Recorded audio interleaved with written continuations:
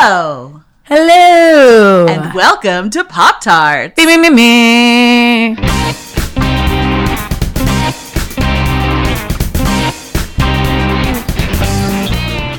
I'm Emily Rems. And I'm Callie Watts. We both work at Bust Magazine in New York City.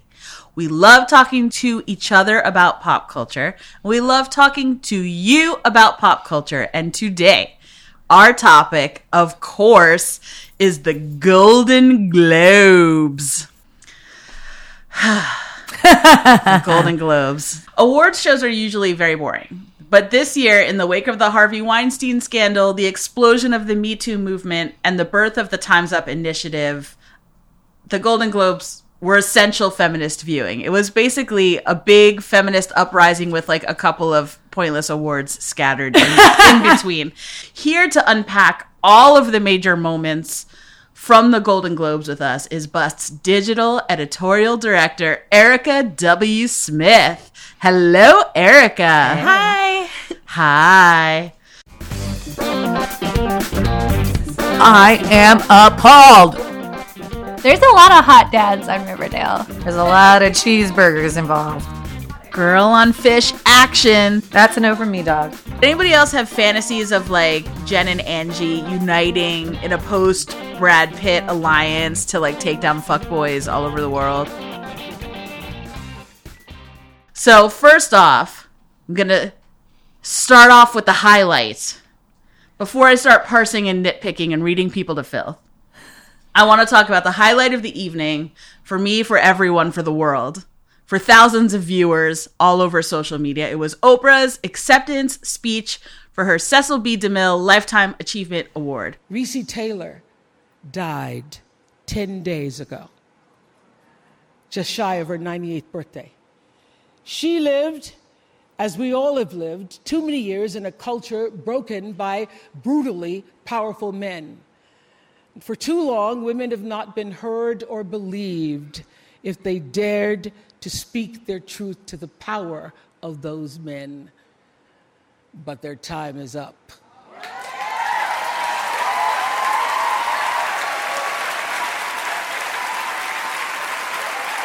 Their time is up.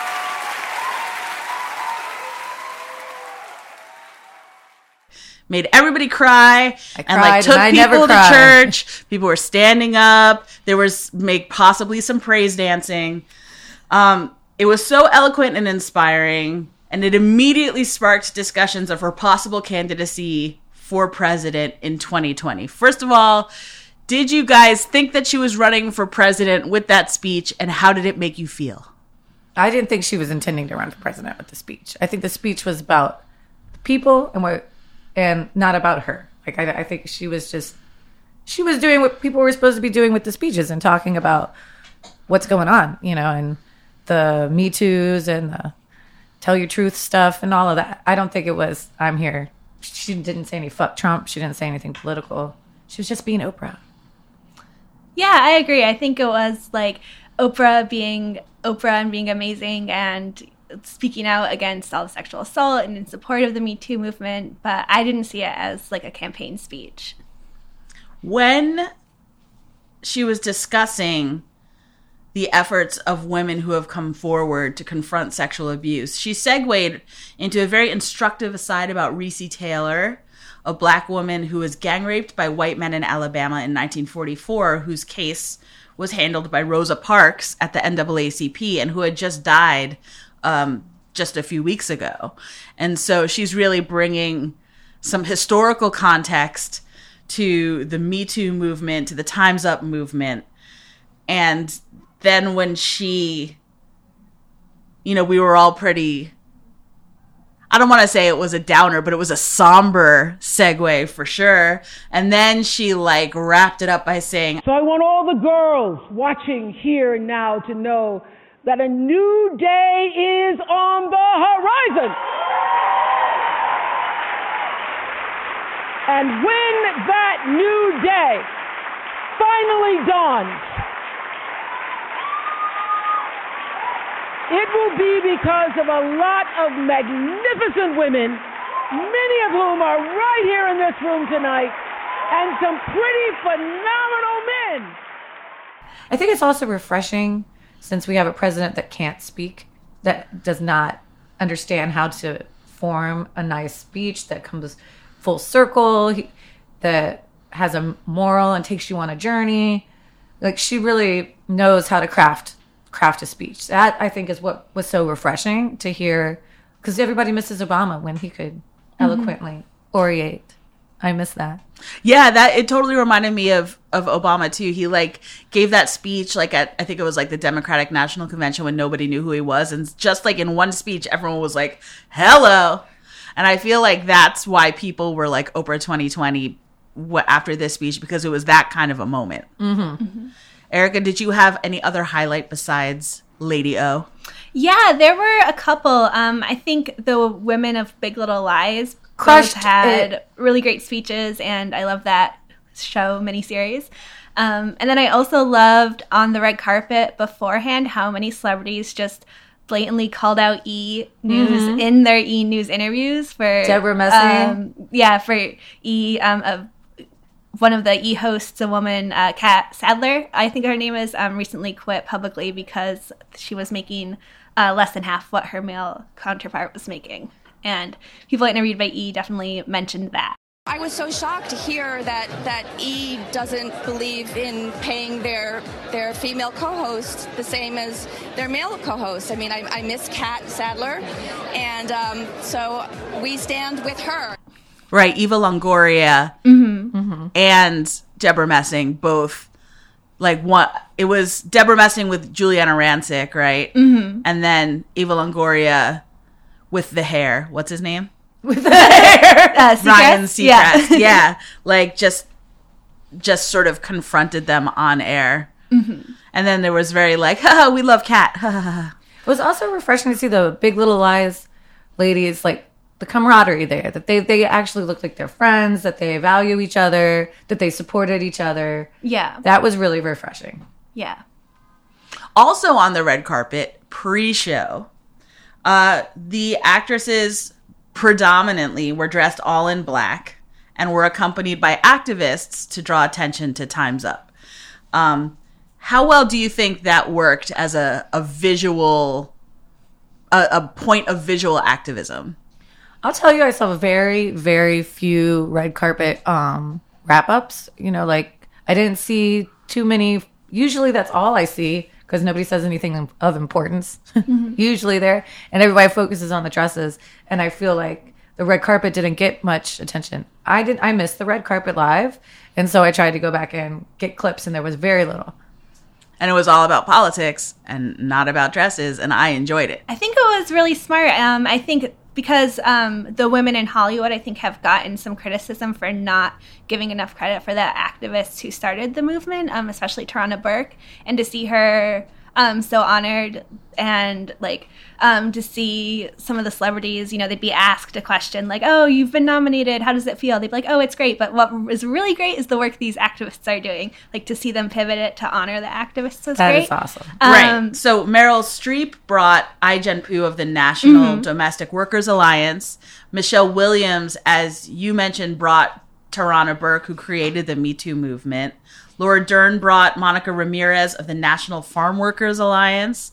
And Amy Poehler brought Saru Jayaramanan of Restaurant Opportunities Centers United. Is this going to be a thing going forward where plus ones are going to be activists, or do you think it was just for this night? I would love to see it keep happening. I don't know if it will. It'll be interesting to see with the other award shows this season if they continue to, you know, put Me Too and Time's Up front and center as much as the Golden Globes did. Yeah, do they have any plot for the Oscars? Are they doing all black? Have they talked about that at all? I think they were just doing this first, and I haven't heard a strategy yet for the Oscars. But I think it's important to point out that not every woman on the red carpet was wearing black. There were 3 notable exceptions. Actress Blanca Blanco wore red. She said she wore it because I love red, and wearing red does not mean I'm against the movement. German model Barbara Meyer wore a sheer floral gown and said, "We've been fighting a long time to wear what we want." And then the only non-black dress on stage during the awards was worn by Meher Tatna, who's the president of the Hollywood Foreign Press. She wore red. And she said as part of her Indian culture, it's customary to wear a festive color during a celebration. I understand. It's customary to wear a crazy dress but you change the custom sometimes. Right. I think it's important to note that these three women are not famous and that I would not be talking about them on Mike Now if they hadn't bucked the trend and worn color. So my cynical side is like they're willing to throw like this United Women movement under the bus to grab publicity for themselves and like fuck them. But also I don't want to like perpetuate girl on girl crime. Yeah. How do you guys feel about these three non-famous notable exceptions? I mean, you have the right to wear whatever you want. Fair enough. But maybe try to help with the movement. I don't think I think it's great when celebrities are activists, but I don't think we necessarily should expect activism of every celebrity. Mm-hmm. I think there are plenty of male abusers out there who are at the Golden Globes, who won Golden Globes, to criticize rather than women for wearing something else. Yeah, let's talk about those bitches. Fight the real enemy. Let's talk about all the people, all the dudes not acknowledging Time's Up or Me Too or any of the situation. And then afterwards saying, oh, well, I felt like it wasn't my place and that the women should be speaking. Well, then say that on stage. Yeah. Be like, we need to be listening to the women tonight and acknowledge that. Don't just sit there and be quiet because you're scared that the next day someone's going to be like, oh, how dare you support that when you raped somebody? Because that's what I think they were afraid of. Right. Yeah. I feel like everyone in Hollywood is running scared. Yeah. Yeah. And I'm glad. Yeah, they should be. Like, if you did if you didn't do anything, don't worry. But if you did something, yeah, you're going to get named, and you should be. Well, one man who did address it on stage was the host, Seth Meyers, hosted. He opened the show by saying, "Good evening, ladies and remaining gentlemen." And I like him. I feel like his show is the new Daily Show in a post-Jon Stewart society. And I think that he's funny, but I also think it may have been a no-brainer to ask a woman of color like Tiffany Haddish to host. Like my God, she would have been amazing. Yeah, I would have loved to see that. I think that it's time, and we'll see what happens with the other awards of the season if things take a turn or not. Another sick burn that I enjoyed, which was much more subtle. Portman? Was Portman. Yeah, that was Natalie great. Portman presenting the Best Director Award for Film. And here are the all-male nominees. It couldn't have been said better. I think that she Exactly. said it in a way that was like she was doing the job that she was asked to do, but she just slipped a zinger right in there that made Ron she kept it Howard so sweat. That was amazing. Was it a props or not a props? A props. Yeah, especially seeing how many awards Lady Bird won, but not even get a nomination for Best Director. Yeah, that's I agree. mind-blowing. How do you make a movie that wins Best Comedy or Musical and Best Lead Actor and have the director of that, or Best Lead Actress, and have the director of that film not even be nominated for Best Director? It's not like it burst fully formed out of her head like Athena. Like, she made that movie. Wait, who won? I don't even remember. Who won that. Guillermo del Toro, Oh. which I really like The Shape of Water, but I hadn't seen that. I would love to see more women nominated. I did feel a little bad for Guillermo del Toro. It sort of took the wind out of his sails. He definitely deserved to win,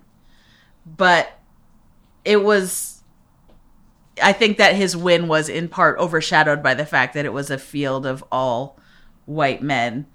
It was also, to me, a big disappointment that Get Out was shut out. I cannot Yeah. believe that. That just blows my mind. And no black women won anything outside of Oprah's honorary award. Yeah, and Mudbound was really good, and Dee Rees should have been nominated for that. For director also, yeah. And I also think that, could Step have been nominated or not because it's a documentary? I don't know if they nominate Documentaries? documentary directors, Yeah. but Documentaries, yeah, I don't think they have a category for that there.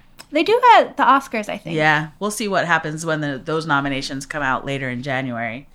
As Callie predicted on our last podcast, James Franco won Best Actor in a comedy for The Disaster Artist. He was really good. He may be problematic, but man, he was really good in that. He invited Tommy Wiseau on stage, but then when Tommy lunged for the microphone, James Franco pushed him away. I think that was a sane move. Can you imagine if Tommy had gotten that mic? I mean, we'd still be sitting there listening. Yeah. Well, he always gives the same speech at the beginning of every screening. If we go see the Room screenings live. Have a good time. Yeah, he wants you to have a good time. Enjoy yourself. You may laugh, you may cry. Do you want to enjoy your life?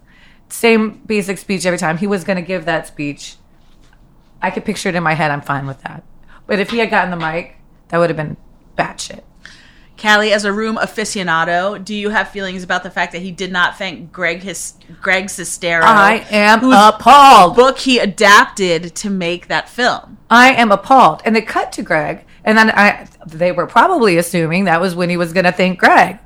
Jerk. But he did not thank Greg. That blew my mind. I Facebooked Greg. My shock. Did Greg respond? Did he respond? No, probably because he's too pissed. He's probably trying to be gracious about it. But while I was Googling this to see like if Greg had made any statements about it, there's a new Tommy Wiseau, Greg Sestero film coming this year. It's a 2-part film called Best Friends, with the R in parentheses. And this is the description. When a drifter befriends a quirky mortician, an unlikely business partnership is formed. Paranoia soon develops, however, and both men are forced to come to terms with the fragility of friendship and loyalty. And it also involves vampires and evil clowns. I'm there. I'll watch it. He was born to play a crazy mortician. Yeah. He's a for real vampire, and everyone knows it. I can't wait to see this movie.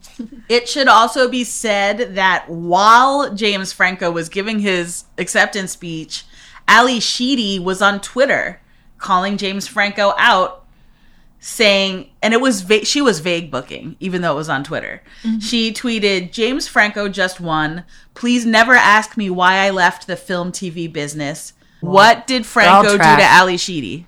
Yeah, I want to know. They worked together on a play a couple years ago. That he directed her in, right? And she had a nude scene in it that he directed. Oh, yeah. Wow. Huh. What went on there? I feel like she has stories. But also a couple unknown actresses also shared stories during the Golden Globes of being sexually harassed or assaulted by Franco. Yeah, there was a woman who said that he pushed her head down onto his crotch in a car. Is that right? Yeah. And another who said she'd worked with him and he'd, like, intimidated her into doing nude scenes, I think. Or she did nude scenes that were never going to be planned to be included in the film or something like that. Something like that, yeah. Nude coercion. Nude scenes for his own personal gratification. Yeah, I bet that shit happens all the time. I bet they're like, let's reshoot this sex scene. And then they just... they just cut it. As opposed to Tommy Wiseau, who shoots a nude scene and uses it 3 or 4 times within the same film. Yeah. And only so he can show his own butt. All right, something that I didn't see until Monday, and this is going to be like very shallow and silly compared to the other discussions, but there was a photo that someone took from backstage into the audience of Dakota Fanning eyeballing Angelina Jolie, who was actively ignoring Jennifer Aniston while she was presenting with Carol Burnett. Did anybody else have fantasies of like Jen and Angie uniting in a post-Brad Pitt alliance to like take down fuckboys all over the world? Like, do you think this is ever going to happen? I don't think it's going to happen, but I'd love to see it. Is that like the makings of fan fiction? Yes, please write that fan fiction. I ship that. I will read it. I mean, I just feel like they should just be friends. Let's make them be friends.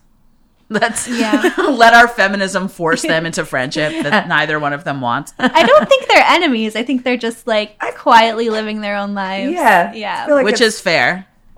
I really liked Frances McDormand. Clean face. I like that most of the women went very little or minimal makeup, and McDormand was just like, I'm rolling clean faced. Yeah. I really appreciated that. And I like that she one with a role that seemed like, I don't know Frances McDormand personally. She has been on the cover of Bust, but I don't know Frances McDormand. But I feel like her role in Three Billboards is especially McDormandy. And I like how her acceptance speech was a good reflection of that. Did you guys feel that? Yeah. I have some issues with Three Billboards, but I thought her role was good and she was good in it. And seeing her just be like, you know, not caring and being so outspoken and referencing tequila in her speech, I loved. I haven't seen Three Billboards, but I've heard that it's racially problematic. But I have not seen it. Well, it's just like in this weird place of Ebbing, Missouri, where it's mostly white people, but all the white people are fucked up, and there's a few black people, and they all know each other, and they're all good. Yeah, and like they're very sort of one-dimensionally good people. And the white police force has a reputation for police brutality against the black citizens of the town, and there's that's true. Like a redemption arc for the most racist cop of them all. Oh. Right. So the movie is not a perfect film, but Frances McDormand was especially McDormandy in it. If you like Frances McDormand, which I do. Yeah, and she hasn't been the lead in anything for a while. And I think especially now that she's in her 60s, it's really encouraging to see her be the lead, and I hope she gets to be the lead in more things. Let's talk for a moment about people who were not there.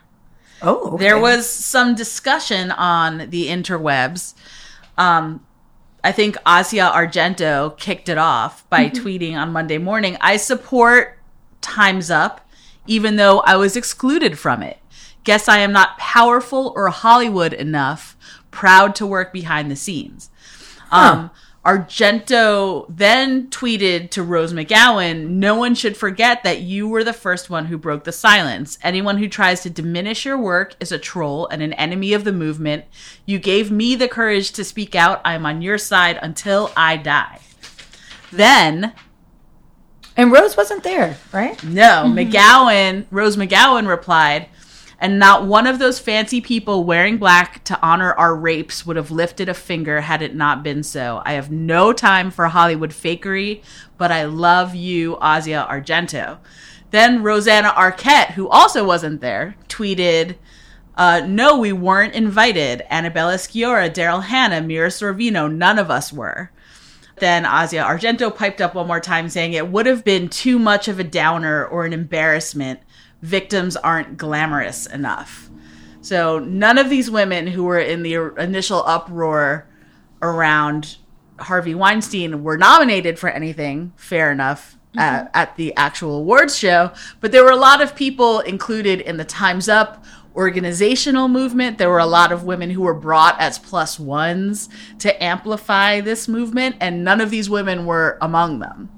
Is there a cool kids club that's Time's Up, and then a non-cool kids club that are the Weinstein accusers, OG original gang?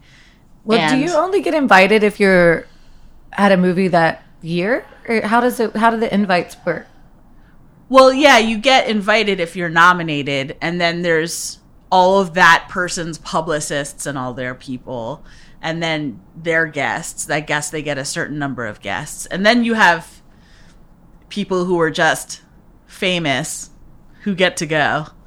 Yeah, like who are the famouses that just get to go? Like, was Angelina Jolie in a film this year? Yeah, she directed the Cambodian foreign language documentary. It was a documentary, right? I think it was just a foreign language film. So who are the famouses that get to go that aren't in anything? You know, like there's not too many. I know, like in the past, like Jack Nicholson has always just been there to drink, whether he was in something or not. But usually, and there's also all the presenters who aren't all nominated. And then there's everybody that worked on the films. They're all there. Right, that worked on the nominated films. Mm-hmm. Yeah. So that's tricky. It is tricky. Like they weren't nominated for things. They weren't involved in nominated things, but they also could have been involved in the Time's Up community in some way. Yeah. I feel like from what I've seen, the Time's Up movement had some pretty like open events. So I feel like if they wanted to be involved, they probably could have been. And maybe they have legit reasons for not wanting Right, to like be. Lena Dunham showed up to an open event and then sort of got dragged for it on the internet because she didn't quote unquote do anything other than show up at an open event. Well, but isn't that showing up at an event? They were also upset because she defended a man who has been accused of sexual assault. Right. That's valid. Yeah. How many people have accused Weinstein now? Because if you invited all of them, I know there were. That's like a whole cast of a film right there. Yeah, I'm pretty sure there were some there. Like, I think Salma Hayek was there, right? Yes. Yeah. Because if you just invited everybody that accused Harvey, that's probably like 50 seats. But this is like the core group of women the main, who went on the main record squad. with Ronan Farrow, basically. Yeah. I don't know. I think the Time's Up movement was right to shed the light on the activists who have been working for years. It would have been nice if the Golden Globes invited Rose McGowan and everyone else who's been speaking out, but I don't think Time's Up has a say in that. Yeah, probably not. Yeah. I like to think that it's not like a cool girls table and like a mean girls table and an outcast table. But who knows what the truth is? Yeah. I think it's important to mention, too, that Time's Up isn't just, like, a hashtag. They've raised over $16 million for a legal defense fund to help people in all industries, including, like, farm workers, restaurant service workers, industry people, like hotel maids, fight legal battles for a harassment-free workplace. So I think that's, like, a really important I hope exciting they thing. Rose some money because isn't she, I think that there's some legal things going on now, and she tweeted that she may have to sell her house or something to pay pay her legal bills. So they better toss her some fucking cash. But I'm wondering, are those the legal bills for the drug possession, or is it other legal bills? You know, did I tell you my theory on that? Tell me your theory on that, Kelly. Well, because that drug possession, when they said that they found the bag, that was when she was coming to meet us at the march. Right, Rose McGowan rode back from the Women's March with us on our bus, on our bust bus. But she flew there with some other people. And I'm wondering if it was a Weinstein setup, if he knew that she was going to come out soon and arranged for her to get on this flight, because she was originally not planning on flying and then ended up changing her plans. Weinstein would not arrange for her to be on a flight because they were... Because then he could, if he knew that she was going to have coke, he could have put the coke on her. Right, I mean, I guess he had those ex-Mossad agents following her around at that time, so... Yeah, and I wouldn't... And that could be why they sat on it for so long, and then it came out later. Yeah. Because why, if the airport had stuff with coke traces, why do they wait so long to bring it up? Yeah. With that shit, anything is possible. Once I found out that he had Mossad following her, like, that was just a whole nother level. After reading that Ronan Farrow expose, like, I think I would believe pretty much anything of Weinstein. Yeah. Right. So that's my theory. I think he tried to take her down. Overall, do you guys think awards shows are an appropriate venue for protest? How can famous feminists best use their platforms rolling on into Oscar season to, like, keep the momentum of this movement alive? I think everything is an appropriate time for protest. Yeah, exactly. Remember how back in the day, like, Susan Sarandon never missed an opportunity to, like, use every award she won as, like, a way to, like, speak out against something, and everyone would roll their eyes and be like, Susan Sarandon's so inappropriate. And now it's like, she was just ahead of her time, baby. Right? Now it's kind of like eye-rolly if you don't use your platform. Then, like, you look opportunist somehow. I would also love to see more celebrity men use their platform to support, especially for the ones who are winning for roles that have to do with sexual assault. What's his face from Big Little Lies? Yeah, it was really weird to see Alexander Skarsgård talk so much about filming Big Little Lies, but not mention that he plays the domestic abuser in the movie ever. Yeah, that was very weird. Same with 3 Billboards. Frances McDormand's character's daughter was raped and killed, and no one talked about that. Frances McDormand did. Yeah, but Martin McDonagh, the director, didn't. Right, Or that's any true. of the men who won. Should women boycott awards entirely to prove how boring show business is without them? Like, can you imagine an Oscars with no women? That is interesting. Yeah, I think a lot of them have like contractual obligations to the films or to the designers they have contracts with. I would imagine so. That it would be a tricky undertaking.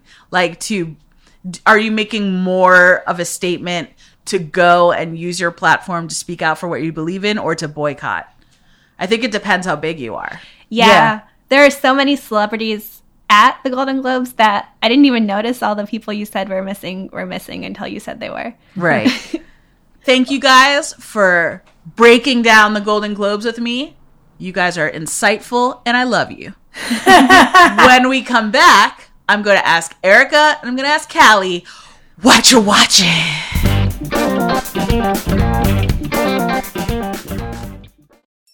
I'm Terrence Mickey, the creator and host of Memory Motel, a podcast that finds the drama in what we desperately want to remember or would rather forget.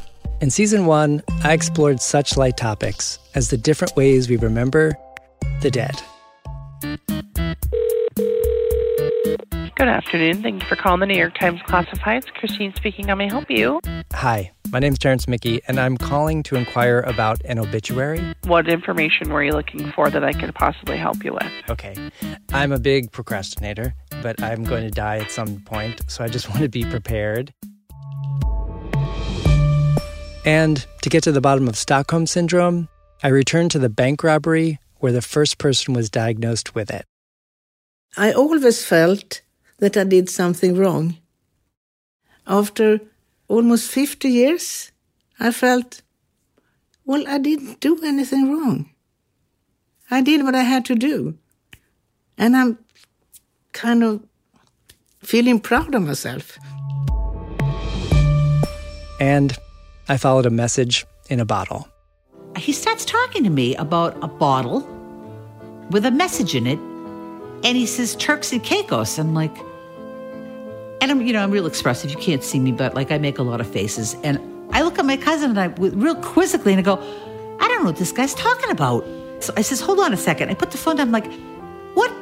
And I go back on the phone and go, okay, excuse me, what's a Turks and Caicos? I had no idea. To see where your memories take me next, please subscribe to Memory Motel wherever you listen to your podcasts. And to share your memories, please reach out to me directly on Twitter at Terrence_Mickey or at Memory Motel. For updates on Season 2, visit our website, memorymotel.audio.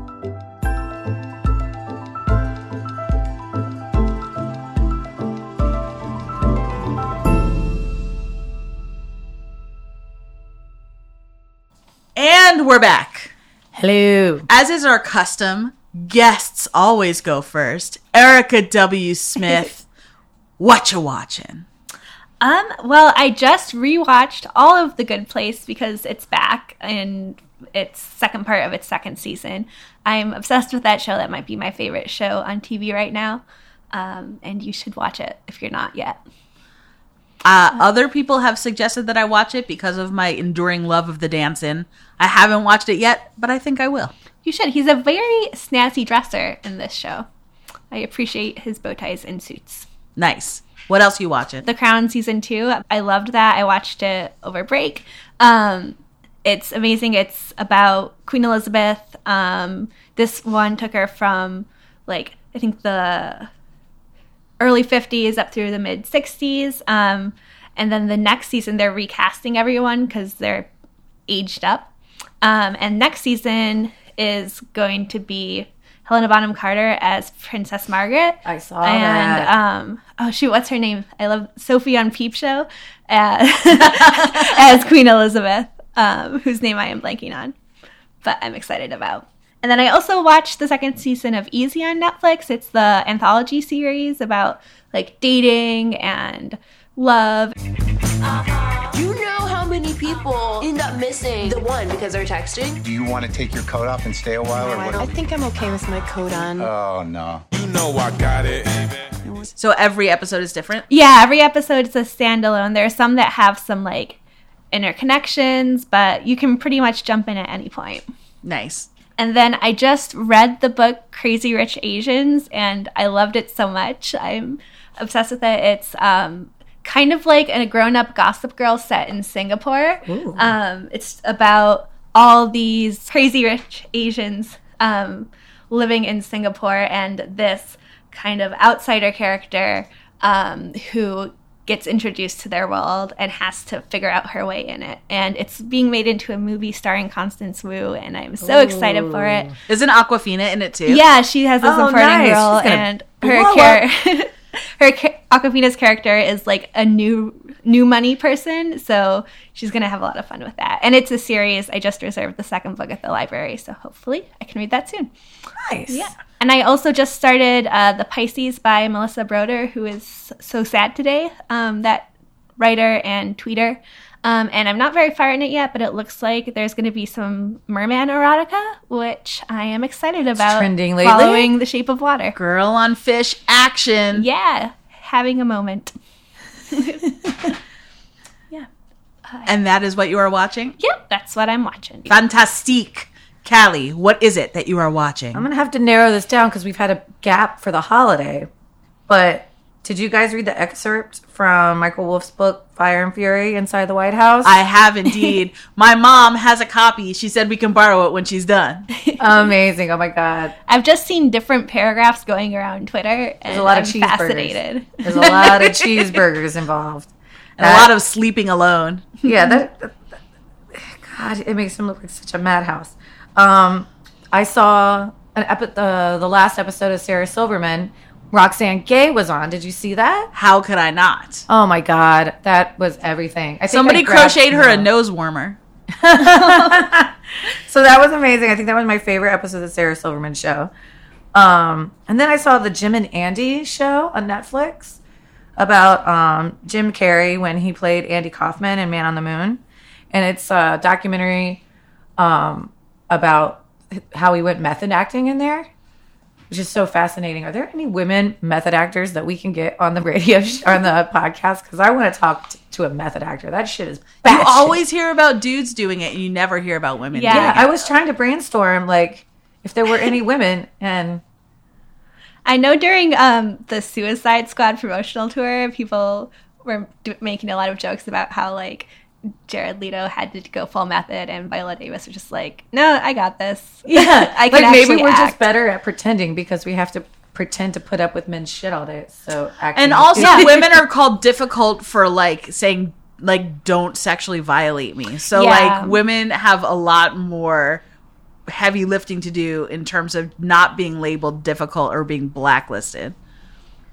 I feel like any woman who went full method would get blacklisted. Am I right or am I wrong? Probably very right. You're probably right.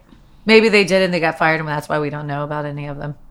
Right, because they went method once and never worked again. Never got to work again. But the movie is really amazing. It's really interesting to watch his process. I saw a South Park episode that my roommate was like, you have to watch this one. And it's about these old people who are obsessed with these dolls, these like little German glass dolls called Hummels. Yeah. So they're obsessed with Hummels. And to get their Hummel collection, they're selling their opioids. They're putting their drugs in crocheted pillows to get them out of the old folks' home. I'm just going to need you to deliver another one of Miss McGillicuddy's crochet pillows. Aw, come on, Grandpa. Isn't it enough I come to visit? You don't understand how it works in here. Miss McGillicuddy is top bitch. You do what she says, or you pay the price. They're getting bought by child party entertainers that dress in costumes, mascot costumes, and those kids are ODing all over the place. And so that's part of the opioid crisis, is because the old people want Hummels. It was a really interesting way to take a look at the like the drug crisis right now. I agree that Hummels are a menace. I've finally started Fargo on Hulu. I've never seen it before. Bob Odenkirk is so good in it. I always think of him, associate him with Mr. Show, but he plays a really good, serious character. Have you guys seen Fargo? I haven't. I saw the movie, but I haven't seen the series. I've never seen the movie either. The movie is so good.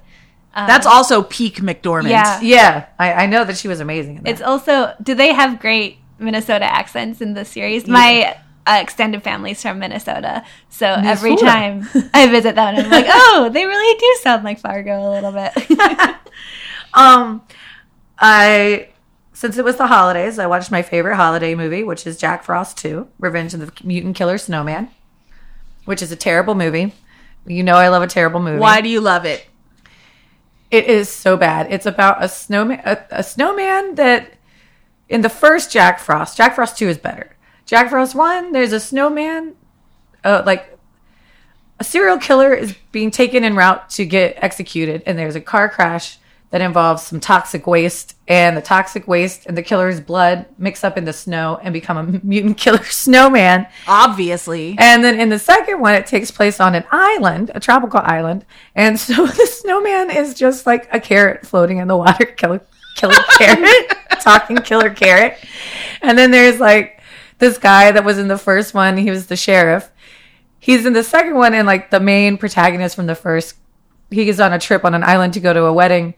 And he doesn't recognize the sheriff from the first one because he has an eye patch on. There's so much weird things. And then the snowman has these little snowballs that are like gremlins that kill people. It's just completely absurd. It's a terrible movie, and I love it. I own it on DVD. I started watching the show Mom, which I guess has been around forever, and I never heard of it. It's also Allison Jennings in it. And Anna Faris, who I was wondering where she's been. I guess she's been working regularly doing the show the whole time. She's been on the TV. She's on the TV, which is about a newly sober mom and the relationship with her mom and a bunch of other moms that are not drinking. And I didn't hate it for like a mom sitcom. It sat well with me. It was one of those things that I could watch at my parents' house without triggering anybody. Yeah.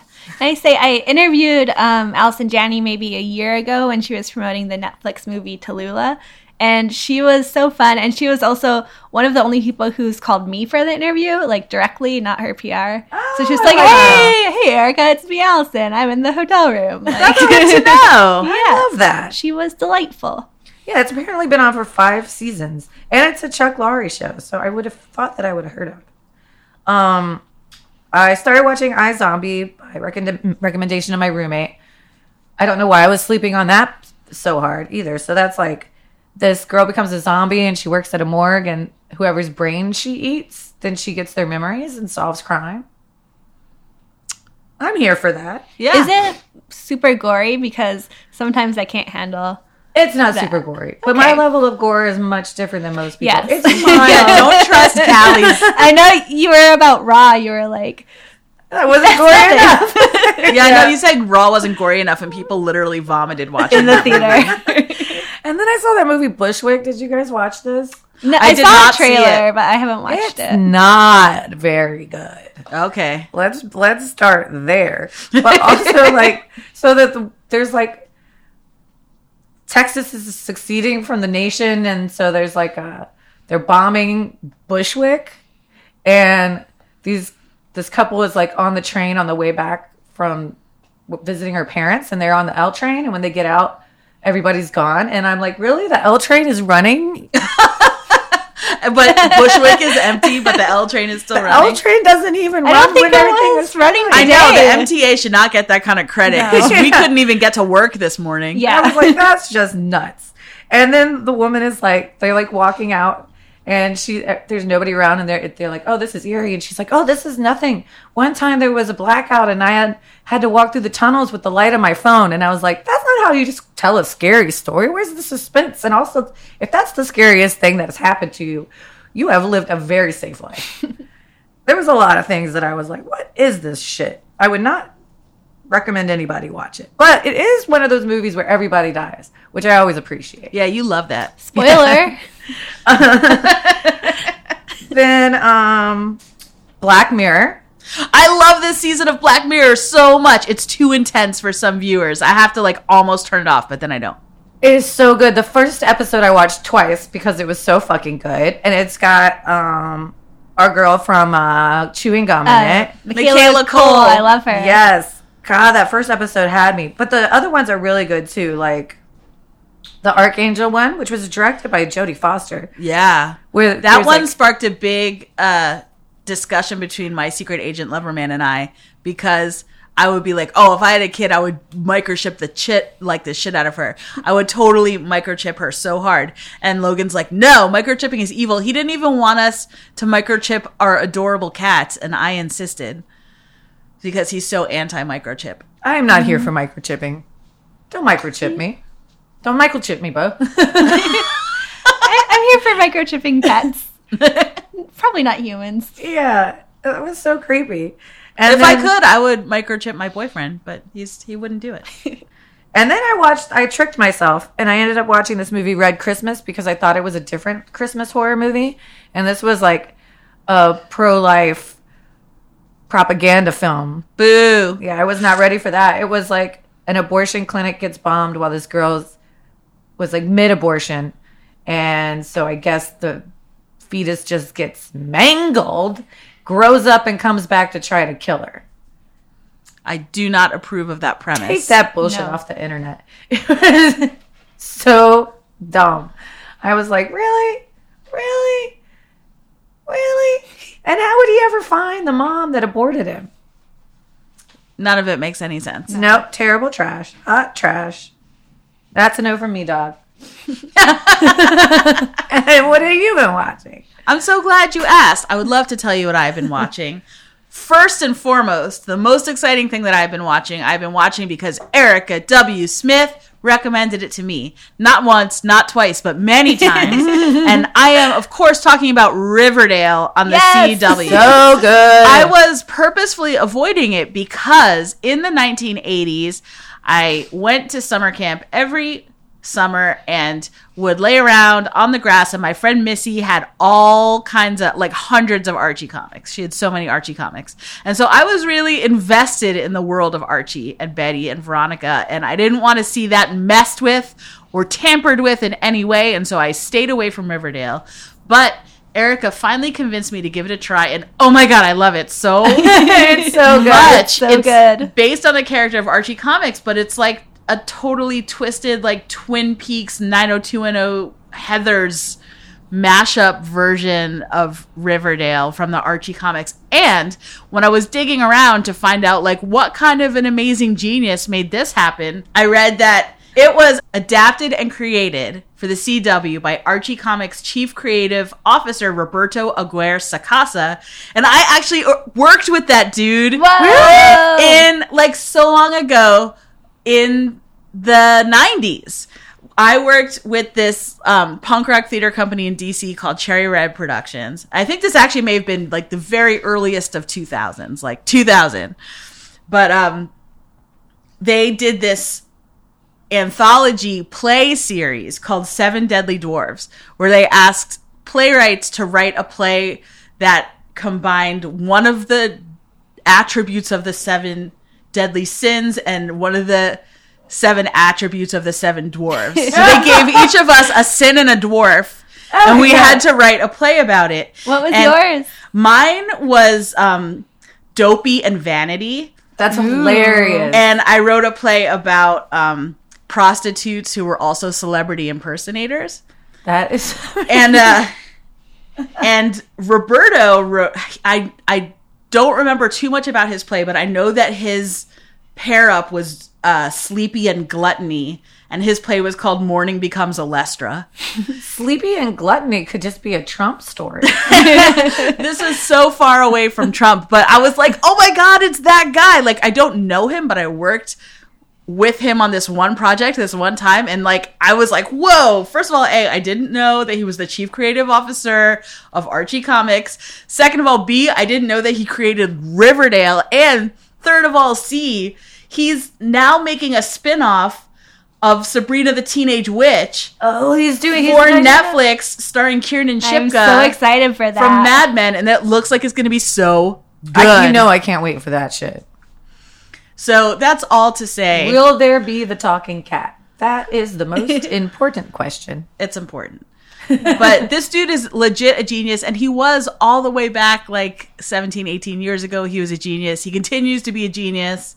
And I was like, wow, that guy Like, he really made good in a big way. This Riverdale is really amazing. It's so Yes, good. Who's the dad on that? He's so good. There's Luke a lot Perry. of- Luke Perry is so good. There's a lot of hot dads on Riverdale. Yeah. There's just a lot of hot. Yeah. Yep. Yeah, the parents are like my age in that show, so I'm like hot for the parents. My friend was like, we're at the age where the Riverdale dads are attractive, but so are the 20-somethings playing 15-year-olds. Yeah, there's just a lot of hot to go around Yeah. on that show. I endorse it and I recommend it. And I thank Erica for making me watch it. You're welcome. And in the music world, I watched the video for Blondie's single Doom or Destiny off of the new Blondie album Pollinator. Is it doom or destiny?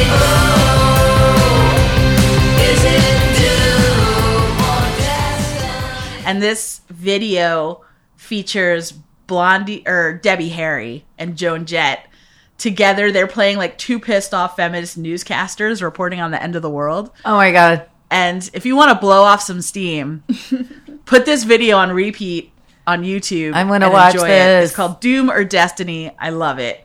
Another video that I've been enjoying a lot is the Bruno Mars Finesse remix video featuring Cardi B, where they totally riff on In Living Color. I like the video better than the actual song. Right? They're playing at the Grammys. That video is so cute. If you have any nostalgic feelings for In Living Color, run, don't walk to your computer and look up the video for Bruno Mars Finesse remix, because you will feel all of the 90s feels. So good. And Cardi B is She's in it. unstoppable. She's unstoppable. I loved her little shorts. I never really listened to Bruno Mars. I got tricked into listening to Bruno Mars because of Cardi B. And I didn't hate it. I see why people like him. Another thing that Erica Sherpa'd me into was, as I spoke about on our last episode, I got really into Great British Bake Off because it's very soothing and I'm very stressed out. And then Erica mentioned to me that there's another show called The Big Family Cooking Showdown on Netflix, which is also a British cooking show. And I turned it on, and lo and behold, my very, very favorite competitor from Great British Bake Off season 3, Nadia Hussein, is a host of the Big Family Cooking Showdown. So I don't have to pine away for her now that season 3 is over. I can watch her on this show, and I was so happy to see her little face. She's so cute. She's also on Great British Bake Off. She's like, dressed very simply because she's there to bake. But when she's the host, she's so stylish and she has such great like makeup and clothes. She's got flair. Yeah. She's got it going on. And I feel like there should be more women in hijabs hosting. Yeah. I'm definitely down for that. Yeah. She's a natural. One thing that I binge watched like crazy was this Australian show called Glitch on Netflix, which is basically an iteration of like many shows that came before it. There was a French series called Les Revenants, and then it was remade into an American series called The Returned, which was literally a remake of that French show, and then remade again into another American show called Resurrection. All of these shows, including Glitch, that was Australian, that was on Netflix, are all shows about people coming back from the dead.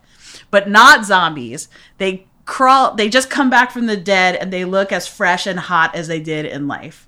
Like that guy that they were about to give the autopsy to, and then he started snoring?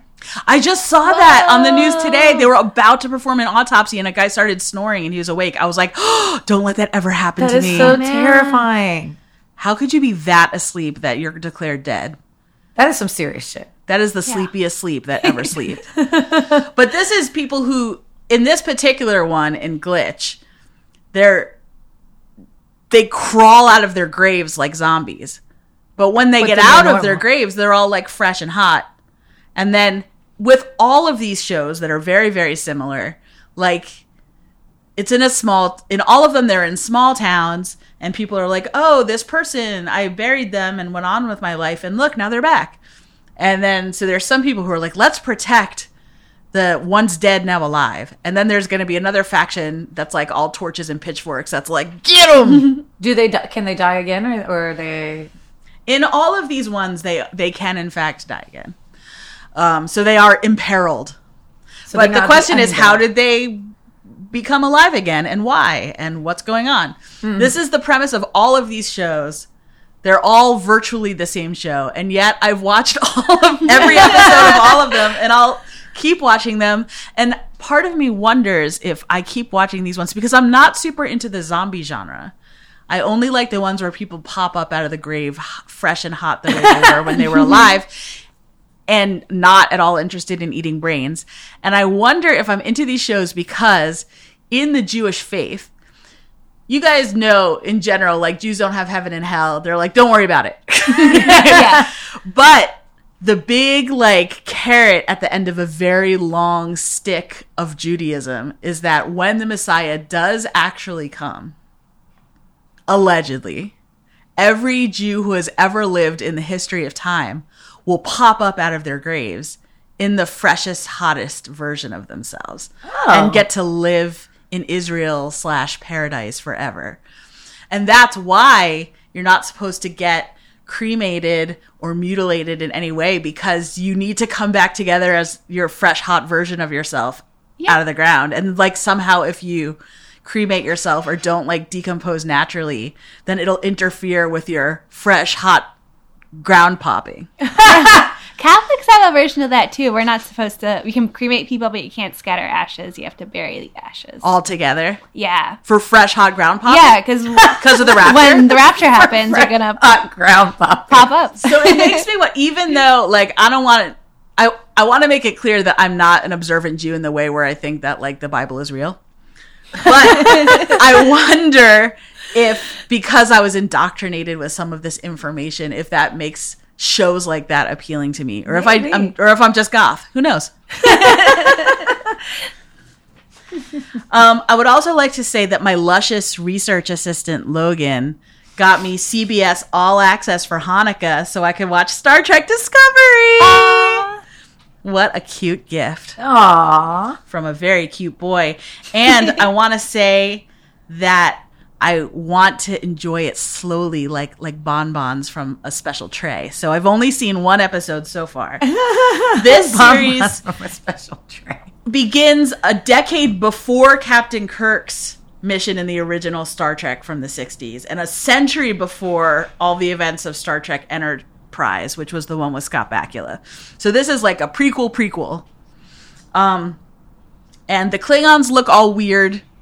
And they didn't go with the Star Trek formula, which is to have like a main conflict that starts and ends within one episode. Like you can watch an episode and it's a self-contained thing. Mm-hmm. This is going to be like a long soap operatic space opera where you have to watch all the episodes and have them all come together. Space opera. So I'll do it. But I miss the episodic quality of other series, but I love the fact that at least in episode 1 is just all about female Starfleet officers. It's about Sonequa Martin Green as First Officer Michael Burnham and Michelle Yeoh as Captain Han Bo, and they're women in space doing badass shit, and I'm for it. And I'm glad to have it, and I will report back once I've watched more. The one last thing I wanted to say before I wrap this up is I watched a Bela Lugosi movie called The Corpse Vanishes, and in this movie, it's very silly, but like there's this epidemic in a small town where like apparently there's like 1 million weddings. Like there's a wedding every weekend, and every weekend like a gorgeous socialite is at the altar and then mysteriously collapses and then is declared dead, and then at some point before she can go to the hospital or mortuary or whatever, someone steals her body. So this keeps happening over and over and over again in this one town. You think and you people would just like put a block on weddings for a hot minute? Right, like elope, get out of there, something. But like people keep getting married every weekend, and these brides keep dropping dead, and then someone keeps stealing their bodies over and over and over again, and no one knows what the hell is going on except for this one very plucky female investigative reporter who knows what is up. She's watching it all because she's reporting on it, and she's like, hey, they all had these really weird corsages on.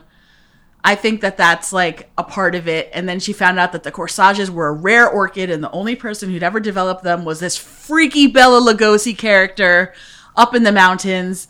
And she's like, I'm gonna hitchhike to his house and find out what's up. So obviously wackiness ensues, and Bela Lugosi tries to murderize her and whatnot. But at the very end, like, literally no one in this town knows their ass from their elbow except for this one woman reporter, and everyone's like making fun of her for being like a woman trying to be a reporter in the first place. This movie, incidentally, is from 1942. So at the very end, she enlists this doctor to help her try to expose Bela Lugosi for the fiend that he is, and she's finally successful. And then at the very, very end, it ends with another wedding, and it's her wedding to the doctor whose help that she enlisted in cracking the case, and her editor from the newspaper and all of her fellow male reporters are around. And literally the end of the movie is her editor going, "We finally made a star reporter out of her, and now she can't work anymore." Da-na-na-na-na-na-na. Like, because she got married, that means that her career is over. And that was the happy ending of this fucking movie. That was the end of The Corpse Vanishes. They literally built the case that she's the most brilliant investigative reporter that ever lived throughout this fakakta movie. And then at the end, literally, it's like, oh, she's a wife. She can no longer work. The end. Oh, my God. So I just want to point out, we've come a long way, baby. And also, #time's up. And that, my friends, is what I've been watching. Yay. Thanks, as always, to our producer, Rachel Withers, the greatest producer of all. And, of course, our pal at the listening booth, Terrence Mickey, and our girl gang at Bust Magazine. You can find me on Twitter at Emily Rems.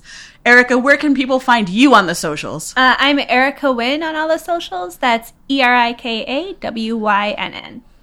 And Callie, you're not on Twitter, Nada. but people can email us both. As I mentioned in the last episode, we got fan mail and we promptly published it in Bust Magazine. So if you want to be similarly famous, email us your fan mail. You can email me at emilyrems@bust.com. Callie W at bust.com. And to find out more about Bust, visit us at bust.com. And finally, please rate and review this podcast on iTunes. It really helped us get the word out. We super duper appreciate it. And we don't want to vanish like the corpse in The Corpse Vanishes. We want to continue and sustain and grow and become great. So please rate and review us on iTunes. We super duper appreciate it. And until next time, mwah!